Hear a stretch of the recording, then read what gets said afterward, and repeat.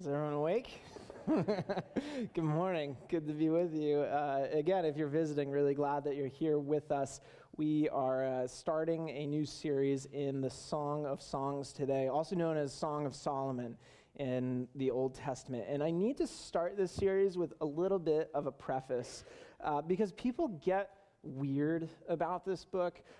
It's one of those places in the Bible that just has a very wide interpretive range, like all kinds of like extremes that people could get to in this book, and like it applies to almost everything about it. So even the authorship, some people believe it's written by Solomon. Some people just think it's written in the style of Solomon, in the style of his wisdom. Some people think it's one love story in this couple that is progressing chronologically. So it moves through them meeting together, and then the courting process, dating process, to their marriage. We do see a wedding in the middle, and then deepening in their marriage. Some people think it is this one relationship, but it kind of like flashes back and flashes forward, and so it's not chronological. And some people think there's an anthology of poems. They're kind of arranged together, but they are separate and distinct poems that are making up the song. And there's a lot more than that even. Like some people think that and they get really insistent about who are the people in the poem. So some people say it's Solomon. Solomon is the man in the poem, and the woman is his bride. Some people think that it's a shepherd and like a peasant girl, and it's their love story. And some people think like it's not specific people, but like the woman is representative of all women, and the man is representative of all men, and that's the way that you're supposed to read it. And then there's the actual like meaning and way that you interpret the purpose of the book. And so the interpretation that's gotten really popular recently is to look at Song of Songs as a book that's all about marriage and love, romantic love, and intimacy, to include sexual intimacy. And so when we read it, those are the things that we should understand. This is the purpose of the book. It's telling us about these things, and that's it. What was really popular for a long time, the way to interpret it, was that the Song of Songs is all about Jesus. It's all about the gospel and our relationship with Jesus. And so that's what we look at when we read it. And we don't even really think about marriage or sexual intimacy or those parts of it. We don't, that's not even part of it. Part of the reason for this very broad range of interpretation in this book is that it is poetry. And poetry kind of lends itself to lots of ways to interpret. We know it's not meant always to be taken literally and not read like it's narrative. It's meant to like evoke certain emotions and feelings, and it communicates in metaphor and imagery. It's just people get weird about this book. And I say all this for us as we're getting into it so that we can start with the right posture. At the beginning of this series, that we need to be humble with whatever interpretation, the way that we receive what's written in it. Whatever makes most sense to you. And I'm going to try to, as much as I can, just say, here are the different things that people think. Just to go, like, I could be wrong about this, or there could be stuff that I'm missing in here. Like, there's so much in the song. I almost feel like it's the Lion King. The Lion King starts with that song. There's more to see that can ever be seen. Circle of Life, classic. There's so much in this. There's probably more in this than we're actually going to be getting as we're reading through it. And our goal in this series is not to see everything that could possibly be seen. It's not to answer every question that could possibly be asked. It's to hear what is it that God wants to tell us through his word. What is God actually trying to tell us through Song of Songs?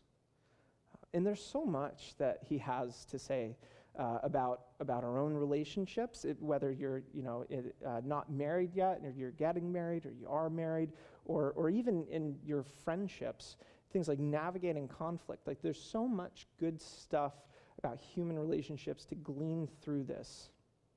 So it is about that. But then also, the whole Bible is about Jesus. And we know that because that's what Jesus tells us. So like Luke 24, verse 27, we read, And beginning with Moses and all the prophets, he, Jesus, interpreted to them in all the scriptures the things concerning himself. Right? And when he's speaking to the Pharisees, he says, you're looking in the scriptures for salvation, and it's they that testify about me. Like, the point of the Bible is not you. It's not about you. It's not about, here's how you need to live your life. Here are the things you need to do. It's not about that. It's informative about that, but it's not what it's mainly about. It's mainly about Jesus. It's about showing you need a Savior. Here's how you recognize your Savior. Here's who your Savior is. Here's how you can know your Savior. Here's how you can put your faith in your Savior. Here's how you can walk with him. It's all about Jesus and how good he is, how worthy he is of our trust and our faith and our worship. And that includes when we see the Bible talking about something like marriage, because the Apostle Paul makes it explicit for us. He says this in Ephesians 5. He says, husbands, love your wives as Christ loved the church and gave himself up for her. And then down to verse 32, he says, this mystery is profound, and I'm saying that it refers to Christ and the church. That, like, there's this mysterious aspect of marriage where the purpose of it is actually to show us what our relationship with Jesus is like through faith. Like, the same way that a husband loves his wife, that's how Jesus loves us, the way that he sacrifices, gives himself for us, the commitment that we have in marriage, the trust, the forgiveness, serving. Like, it's all modeled on the way that Jesus has loved us and how he's behaved to us and the relationship he invites us into. And, like, Jesus is perfect. We're not perfect. And so, like, all the imperfect parts of marriage, like, this is the ideal. This is what it should be. This is what it's pointing to. And so this is why, like, even if you're not married and you have no interest in marriage, you still need Song of Songs. Like, this book still has so much for you that you need to receive from God. Because you still have those really deep and profound aspects of the marriage relationship. You still have that in your relationship with Jesus. Song of Songs, it clearly is, in the way that it's about marriage and romantic love, it's a celebration of love, and it even emphasizes, like, physical touch and sexual intimacy in ways that you might not expect the Bible to really be that celebratory and that open about it. But it's not only just all that. There is also an element of caution to it. And so I'm not going to, like, preach all those points now because it gets explicit about it later. But we will see as we read through it, it's not a small point in the Song of Songs that it encourages us to view sex the way that God encourages us to view it. Which is not the way that the world kind of views it, where it becomes an idol, becomes like this substitute God that you give yourself to, and you feel like you have an absolute right to it.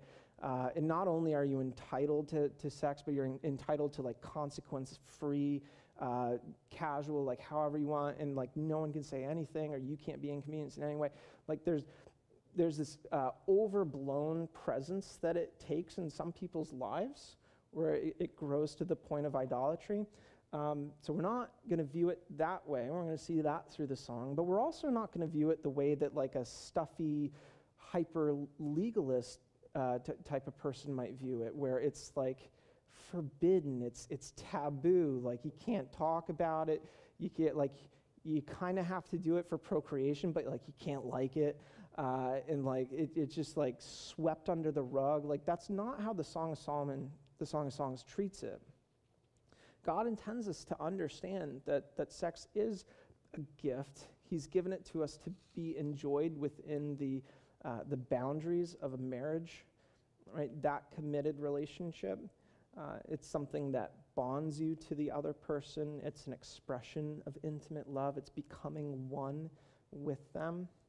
And even though it is a good thing, it doesn't become elevated to the ultimate thing. Like, you can have a perfectly fulfilling life without it, without ever getting married or experiencing it, just like Jesus did and the Apostle Paul did. You can still experience that closeness and that fulfillment in your other relationships, particularly in your faith and your relationship with Jesus and the way that he loves you. And so that's our preface. There's kind of like a lot going on, but let's get into it. Song of Songs, chapter 1, verse 1 says this: the Song of Songs, which is Solomon's. In the Hebrew language, when you want to do superlative, like we'd have the word best. It means like it's good, but it's the best good. We have a separate word for that. In Hebrew, they do repetition. So they would say, good, good. There's good, but then like the good of the good, like the really good stuff, that's how they'd express best, the good of the good. It's why the angels in front of the throne of God in heaven are singing, holy, holy, holy. They repeat it 3 times. That tells you something. This is the song. Like there's songs, but this is the song of all the songs. Like this is the best song. That's what it's telling us. God's word is saying this is the best song that there is. We got all the Psalms. This one's better. And it says that which is Solomon's. And this is personally why I believe that, yes, Solomon did write this. I just think that's the most straightforward way to understand it. I think that's what it's trying to say. I understand when people are hesitant about that and they think that it wasn't Solomon, because Solomon had 300 wives and 700 concubines, and like that's not very good. That's not the ideal for like your romantic life if you want to honor God. And so like what business does that guy have to write, this most compelling love story ever put down on paper? Maybe it's like an act of repentance. Maybe it's regret, and like this is what I wish I'd done. This is what I know would have been best to do. He is the wisest man who ever lived apart from Jesus. So even if he's not putting all that wisdom to work in his own life, he still has it, because that's what the Bible tells us. He's the wisest man who ever lived apart from Jesus. It is part of the Bible's wisdom literature, and so people who go, well, it's just written like Solomon's other wisdom stuff. That's like, Job is wisdom literature, Psalms, Proverbs, Ecclesiastes, Song of Songs. We know that Solomon wrote Proverbs and Ecclesiastes, and so I think he probably wrote this. And whether it's referring to himself or it's just an example of I don't know, but I don't think it super matters. Anyways, verse 2, and this is the woman speaking. It says, let him kiss me with the kisses of his mouth, for your love is better than wine. Your anointing oils are fragrant. Your name is oil poured out. Therefore, virgins love you. Draw me after you. Let us run. The king has brought me into his chambers. And then the others, the chorus of the others. We will exult and rejoice in you. We will extol your love more than wine. Rightly do they love you. One of the characteristics you'll find in most Bibles, like if you're just reading this in your own Bible, or even if you look at it online, you see headers over like the sections of speech. Sometimes they're slightly different from different translations. It's not original to the scripture. This is something that the translators have put in for us to better be able to read and understand it. And so I do think it is helpful. And the woman is speaking first. Her perspective is given first. And she actually has the majority of the book. 53% of the song is her perspective. The man's perspective is about 39%. And then the rest are these others who we'll talk about in just a minute. What's so interesting in this, and maybe like not what you would expect if you're not familiar with the book, is that so much of it is the woman taking initiative in the relationship. Like she's not just waiting around. And this would seem to be a very strong challenge to a certain mindset that you sometimes find in like a traditional religious setting, that it would be improper for women to take initiative like we see her taking initiative. Like that's not ladylike or whatever. Like this seems like a pretty strong challenge to that. The Bible doesn't seem to have a problem with it. She's pretty intense. Right? Let him kiss me with the kisses of his mouth. It's not like a little peck on the cheek. This appears to be French.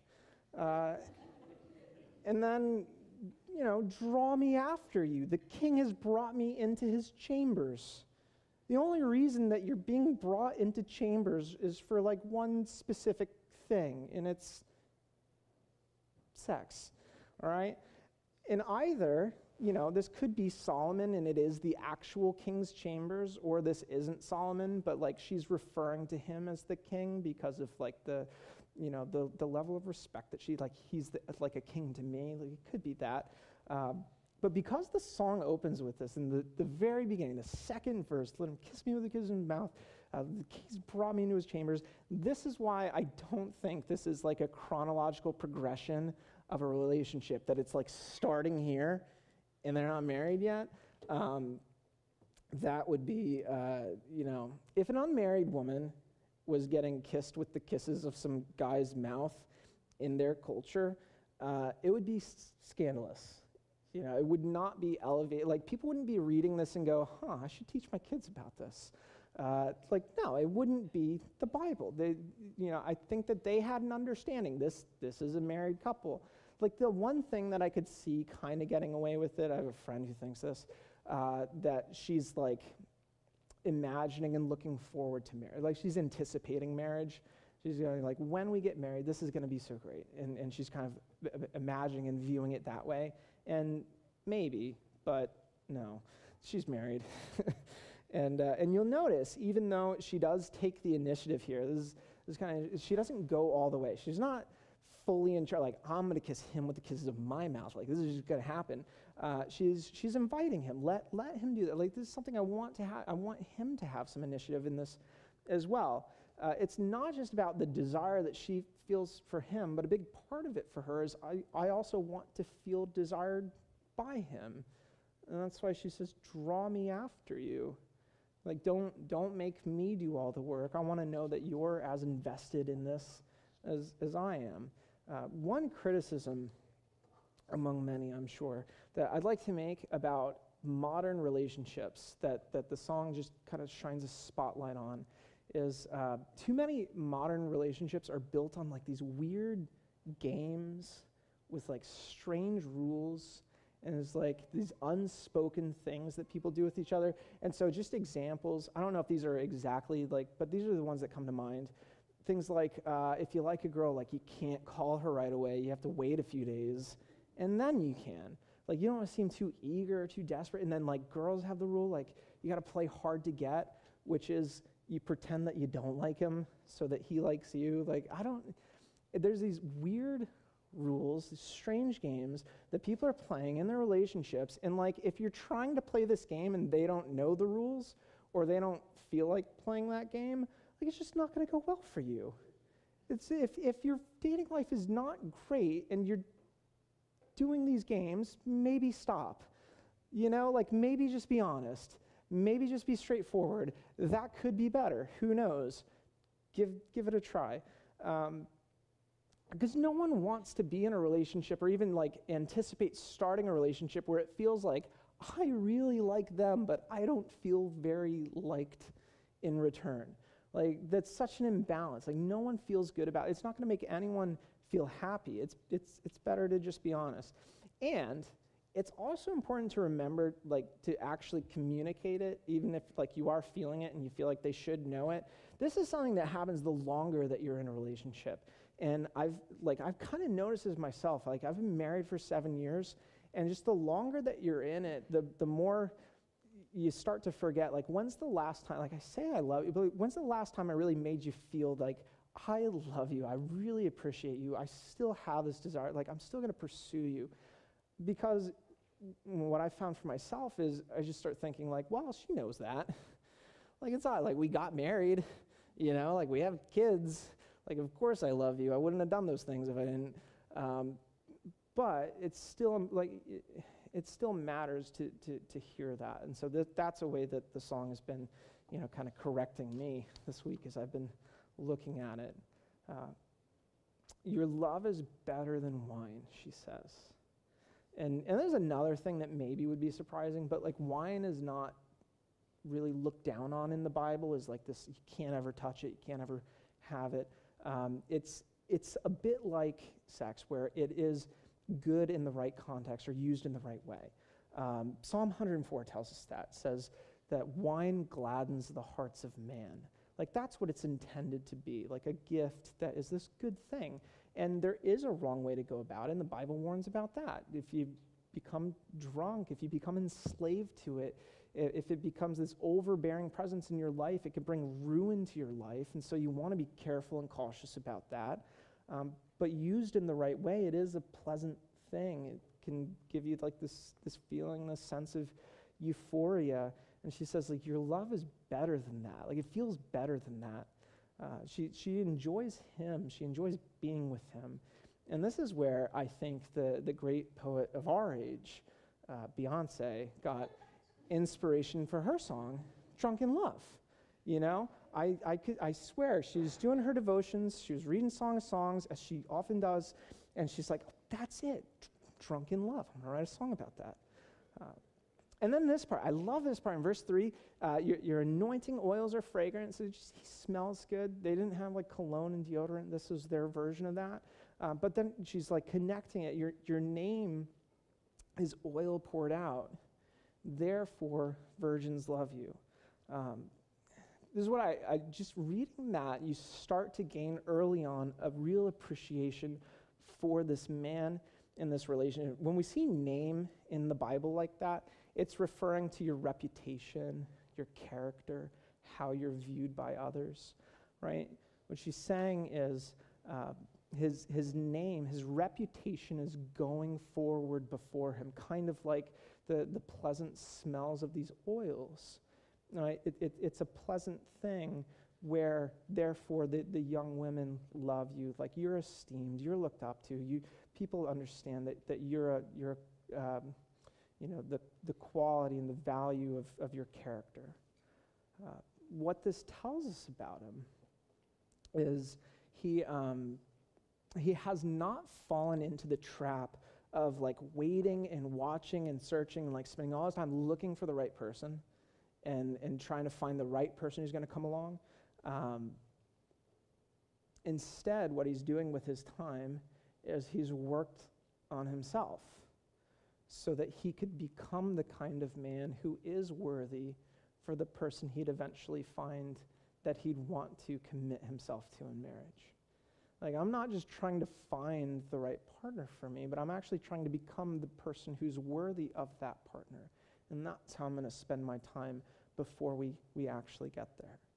There's a consistent message throughout the Bible. You can read the whole thing, and it's not going to contradict itself on this. You're not perfect. You are flawed. You are sinful.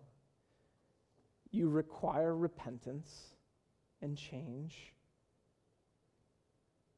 And by faith, you are able to grow. And that never stops. We never get all the way there, but we also don't have to pretend there's no such thing as progress. Like, there is growth, there is process, there is like a path to maturity, all right? And what you want when you enter into something as serious as marriage, you want two people who've made some progress, all right? You don't want two people who are at the starting line. You want people who have already started progressing, they've already started growing, progressing and becoming less selfish, like less prideful, more humble, more gracious, less angry, more honest, right? More like Jesus. And if you're not married today and you want to be at some point, whether you've found the person that you want to be married to or you haven't found them yet, if you want to have a good marriage, there are steps that you could be taking today that are going to serve you well for that. You need to grow. You need to make progress. You need to mature. When the others chime in here, these seem to be maybe the young women that she referred to, therefore the young women love you. These are just the people that are around them, the people that are in their lives. That's what most people seem to think about them. And they approve. They approve of this marriage. They approve of this relationship. And that's important. Like, if you're going to get married to someone and everyone around you, everyone in your life is saying, I don't think this is maybe such a good idea. They're like, maybe wait. Maybe, do some more prep work before you get there. Your response to that should not be like, all the haters are out there, like, and none of you are coming to the wedding. Like, if everyone's saying it, you should probably listen. Like, there might be something there. When you have the approval and you get the validation of the approval of everyone else around you, like, that's a good indicator. It's a good indicator that you guys are ready for this and you're making a good decision. You should not just like instantly write that stuff off. The song continues in verse 5, and she continues speaking. She says this. She says, I am very dark but lovely. O daughters of Jerusalem, like the tents of Kedar, like the curtains of Solomon, do not gaze at me because I am dark, because the sun has looked upon me. My mother's sons were angry with me. They made me keeper of the vineyards, but my own vineyard I have not kept. Tell me, you whom my soul loves, where you pasture your flock, where you make it lie down at noon. For why should I be like one who veils herself beside the flocks of your companions? This is really interesting. The woman in this song is such a complex character, but she's letting out some of her fears and her insecurities here.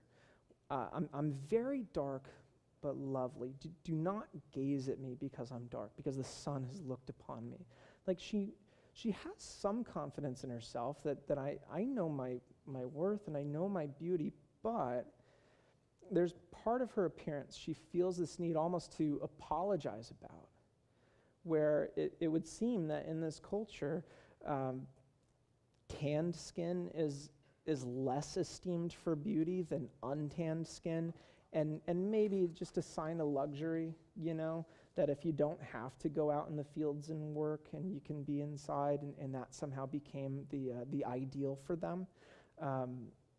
I think our culture, is different for a while. I think we've turned a corner. We've not fully gotten there, but it seemed that for a while people were really bought into like that really deep tan as like the essence of beauty, like the snooky tan, just like you, not that like anything about light skin or dark skin, but like I gotta go to the tanning booth, like I gotta get the spray tan, like whatever it is, just like totally snookied out. And I see less of that, I think. But in any case, there's an area of insecurity for her. We don't know for sure, she's like compares herself to the tents of Kedar and the curtains of Solomon.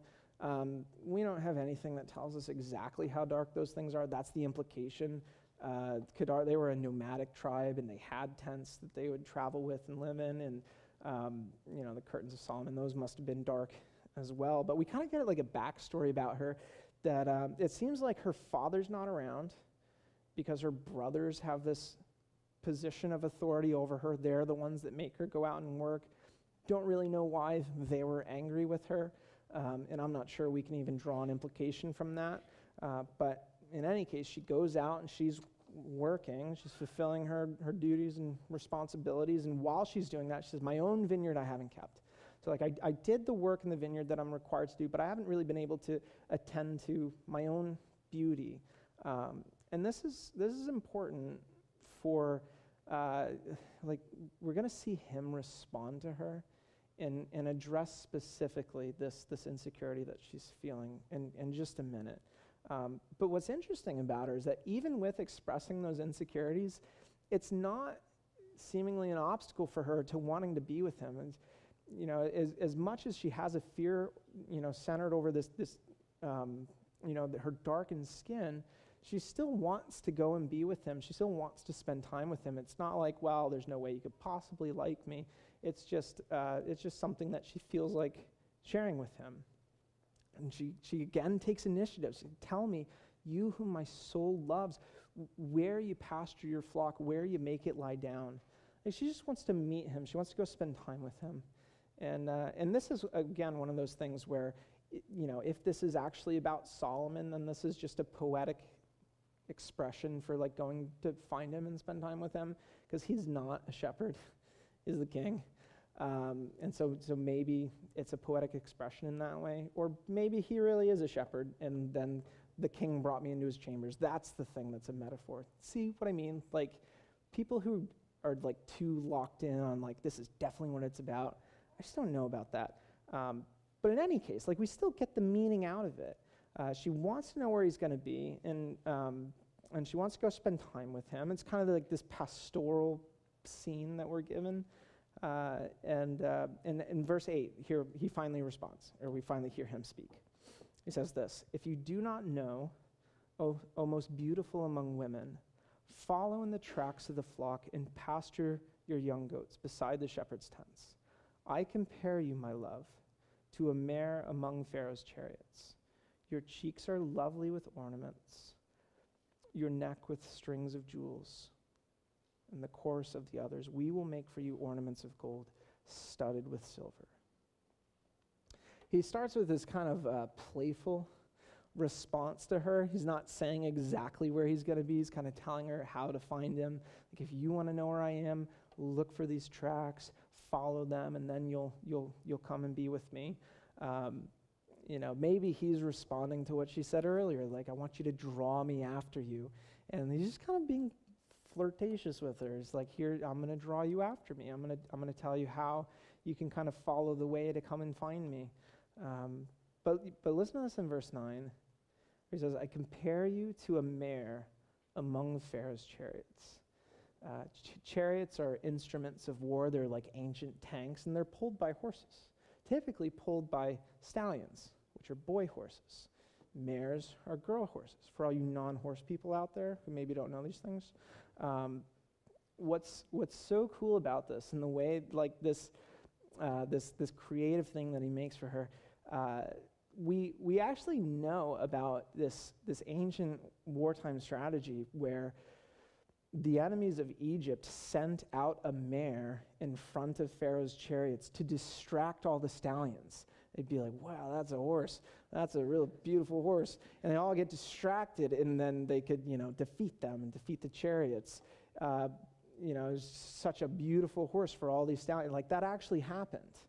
The horses, there were dark horses, black, brown, dark-colored horses. It seems like he's responding to her insecurity about, like, because I'm so dark, I'm not really as beautiful as I could be. She's like apologizing about it. And he gives her this great thoughtful response where he goes, you know what you are to me? You know what I think about when I think of you? Like, you're the girl who when you go out in front of the guys, they're all looking at you. You're the one who's driving them all crazy. You're the one who's making them stop in their tracks. And this reminds me of One Direction. And I don't know if this is a sign that there's going to be a lot of pop references in this sermon series, but there might be, and we're just all going to deal with it together. But that song, You Don't Know You're Beautiful, that's what makes you beautiful, which I'm not fully sold on that. That's what makes her beautiful. But it seems like it's saying, like, you don't see it. You don't see how beautiful you are. I see it, though, right? I understand how beautiful you are. And there's another thing that Christians get weird about. I'm picking on weird Christians today. But Christians sometimes start thinking, like, if I really want to be holy, if I really want to be a mature Christian, like, I just want to take all this stuff seriously, and like I see in the Bible where it says beauty is fleeting, and I know that the soul is eternal, that's forever, and what could end up happening is you can become unintentionally insulting, like if you really take that too far, because like if you say to your girlfriend or your fiance or your wife, you go, I don't care about beauty. Your heart is beautiful to me. There's a part of that that's kind of nice, but there's another part of that where you just said, like, you're a little bit ugly, Like, and that's how someone's going to hear that. If you say, like, I don't care about beauty, like, well, help me feel beautiful, Like, don't do that. It's okay to see beauty. It's not a sin to see beauty. What you don't have to do is, like, conform to the standards of the world around us in like unrealistic beauty standards that are promoted. And this is something that I get afraid for. Like, I've got 2 young daughters. I just get afraid for young girls because, it's always been a thing with, like, movies and magazines and stuff like that. But now just everyone, like, anything that people put online, there's so many, like, filters and stuff that put forward, like that's not a real person. But they're going to see that, and they're going to feel bad about themselves or get body image issues because they're going to go, oh, I could never look like that. And it's like, yeah, you never can, because no one does. Because it's not real. Like, it's all artificial. It's all fake. Like, we don't need to have like this beauty standard that's made by just these totally unrealistic things. But what you can do is genuinely see the real beauty in your partner. And like, yeah, their heart and their character are a big part of that. And it is the more important thing. But when you love someone, you're going to see things in them that you find beautiful. Things that they might not see themselves, or they might not believe about themselves, but you see a beauty in them. And that's a really great thing you can do for them. Right? You see the man here listening to her insecurity, and he responds and he affirms to her, like, you're the most beautiful of all the women to me. That's how I see you. And he does it in this like really beautiful, creative way. You don't all have to be poets, but try a little bit. And he acknowledges the efforts she's made, like the jewelry that she's wearing. He kind of compliments her on that. And when the others speak, when we get the chorus of the others here, that seems like maybe he's joining in with her. He's possibly joining in with her that, like, we're going to make these ornaments for you. I'm gonna help you and make you feel more beautiful. Like, I'll do that. I'll add to this. This is another thing that could possibly be surprising about the Song of Songs, that it does not, condemn the use of jewelry as like, well, only vain, shallow people would ever wear jewelry or anything like that. Christians could never wear jewelry.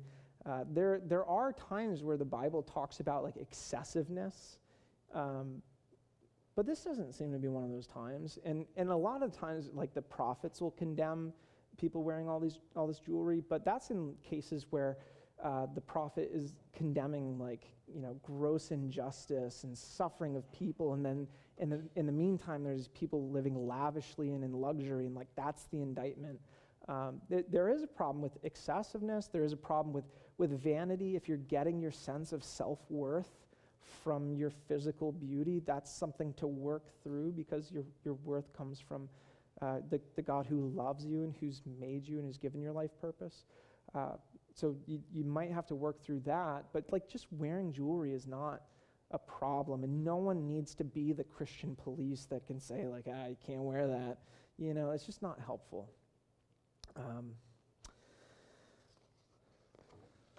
Turn my page. This is as far as we're getting into the song today. So just 11 verses, and we'll pick up from here next week. I hope you can see in this how it is wisdom, and it is informative about human relationships and love. But we haven't talked yet about how this points to Jesus, and so I know you've all been holding your breath. So here we go. In the beginning of this, one of the things that we find very prominent is the importance of mutual desire for one another in a relationship. Like, she wants to be close with him, and she also wants to know that he wants to be close with her, and he does that. He tells her that. And the love that they share together, she says, is better than wine. Like, she really enjoys him. She enjoys being with him. She enjoys the relationship they have. Where some people fall into error when it comes to faith in Jesus, and either it could be like it starts this way, and this is the way the whole kind of journey of faith begins, or it becomes this way over time. But what some people end up doing is they treat Jesus almost like an equation. I'm a sinner. That's a negative. Jesus takes my sin. He goes to the cross. He's punished on the cross. It's like a double negative. Results in forgiveness, right? That's a positive. If I put my faith in him, he forgives me, gives me eternal life. And that's just kind of the way that God works. And it's almost like this academic understanding of who Jesus is. Not exactly like that, but kind of close to that. Some people, the way that they approach Jesus, or that Jesus is kind of like a business partner. This is a pretty common one. I'm going to do my part in this partnership. I'm going to go to church. I'm going to pray. I'm going to read the Bible. I'm going to try and live the way that Jesus tells me to live. I'm going to try and tell people the good news about Jesus. I'm going to do all of those things. It's my part. And then Jesus' part, he's going to save me. He's going to bless me. He's going to protect me and provide for me. He's going to give me eternal life. That's his part. It's like this mutually beneficial thing. There's like a business partnership. The core problem in both of these approaches to faith in Jesus is it turns Jesus into a means to an end. He's a way for you to get something that you want. But that's not the way that Jesus offers himself to you. Listen to what Paul says in Galatians 2, verse 20. He says this. He says, I have been crucified with Christ. It is no longer I who live, but Christ who lives in me. And the life I now live in the flesh, I live by faith in the Son of God who loved me and gave himself for me. Paul is describing his Christian life, and he says, Jesus, the Son of God, he's the one who loved me and gave himself for me. Like, Jesus desired me. Jesus pursued me. No matter what the cost is to him, and it's a great cost to him. And because of that, because of how Jesus loved me, because of how he pursued me, because of how he desires me, I'm now living for him. Right? I'm not living for myself and I'm trying to use Jesus to get the things that I want. Jesus is the thing that I want. I want to be close to Jesus. I want to know Jesus. I want to walk with Jesus. I want to know this person who loves me so much. He'd do all these things for me. I want to know this person who'd suffer on my behalf. I want to know this person who created me. So Jesus doesn't want a business partner. He wants a bride. I mean, that's what we read in the beginning. Paul, Ephesians 5. Husbands, love your wives like Christ loved the church and gave himself for her. He doesn't want a people who are just kind of going through the motions. They're trying to do all the right things, but they're just going through the motions. Their heart isn't in it. Their heart isn't with Jesus. He wants a people who love him, who want to walk with him, who want to know him and grow closer to him. And the insecurities that we see from the woman, she says, don't look at me. I'm dark. I feel this ugliness about me. Her fears about that. There is a real and legitimate fear in us that because of our sin, we're not worthy of the love that Jesus supposedly has for us. And maybe he would reject us because of the greatness of our sin, the ugliness of our sin. And sin is ugly. It's the ugliest thing in us. And this is something, every person knows this. If you're going to be honest with yourself, you know this. You have things in your past that you want to keep hidden, you don't want people to know about. You have things buried in your heart. Like, every person has regrets. Every person has shame over some things. No person is ever going to be completely honest and speak every thought that pops into your head, because that'd be a disaster. That'd be so offensive. It'd be so hurtful to people around you. Like, we have these ugly thoughts and even ugly desires buried in our hearts that we keep hidden because we think as soon as people know about them, they're going to know, like, that's not right, that's not good. And especially towards God. God is our creator who loves us and gives everything to us. And our whole attitude towards God is, this is mine now. Back off, leave me alone. I don't need you. Like, I'm going to take everything that you've given me. I don't need you. Leave me alone. The ingratitude, the disrespect, the lack of love, frankly, the audacity, that's ugliness in us. And the more that we're honest about that and the more that we see it, the more that it should feel like an obstacle, an impediment in our relationship with God, because we know it's standing in the way. And Jesus sees all of it. Like, we keep it hidden from each other. We can't hide it from him. He sees us. He knows us. He knows everything that's in us. But still, seeing all of it, he goes to the cross anyways for us. And he doesn't go to the cross because we've somehow made ourselves worthy of that we deserve it or that we've earned it. But his decision to give us grace is the thing that makes us worthy. Like, it's because he has loved us that we know we are worthy of love, that we now are worthy of love because he's made the decision about it. Jesus has given so much for you. He has shed his blood for you. He suffered on the cross for you because he loves you. See, our sin, just like the woman is aware of this thing about her that she feels insecure about or she understands is not what she thinks would be ideal, she still goes to spend time with her beloved. Just because we have sin in our lives, still following Jesus, we still struggle with sin. It's not something that should keep us from seeking Jesus and being close to him. Like, you should never adopt the mindset that I need to get rid of this and I need to clean myself up first, and then when I've done that, then I can go be with Jesus. Then I can draw close to him. Then I can seek him. Because you can't.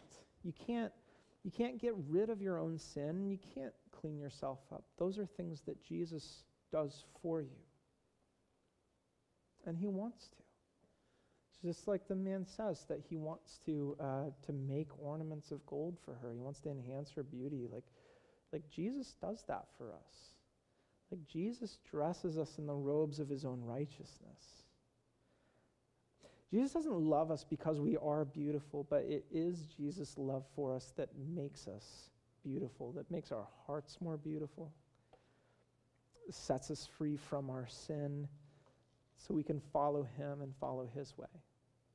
And our whole lives become more beautiful, more full of joy, peace, security, knowing that we are loved by this person who went this far and is so committed to us.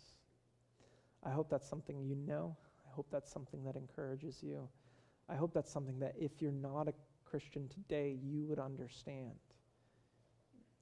You can receive this gift that's being offered to you. You can put your faith in Jesus, your trust in Jesus, and he will start this work in your heart and in your life. Let me pray for us.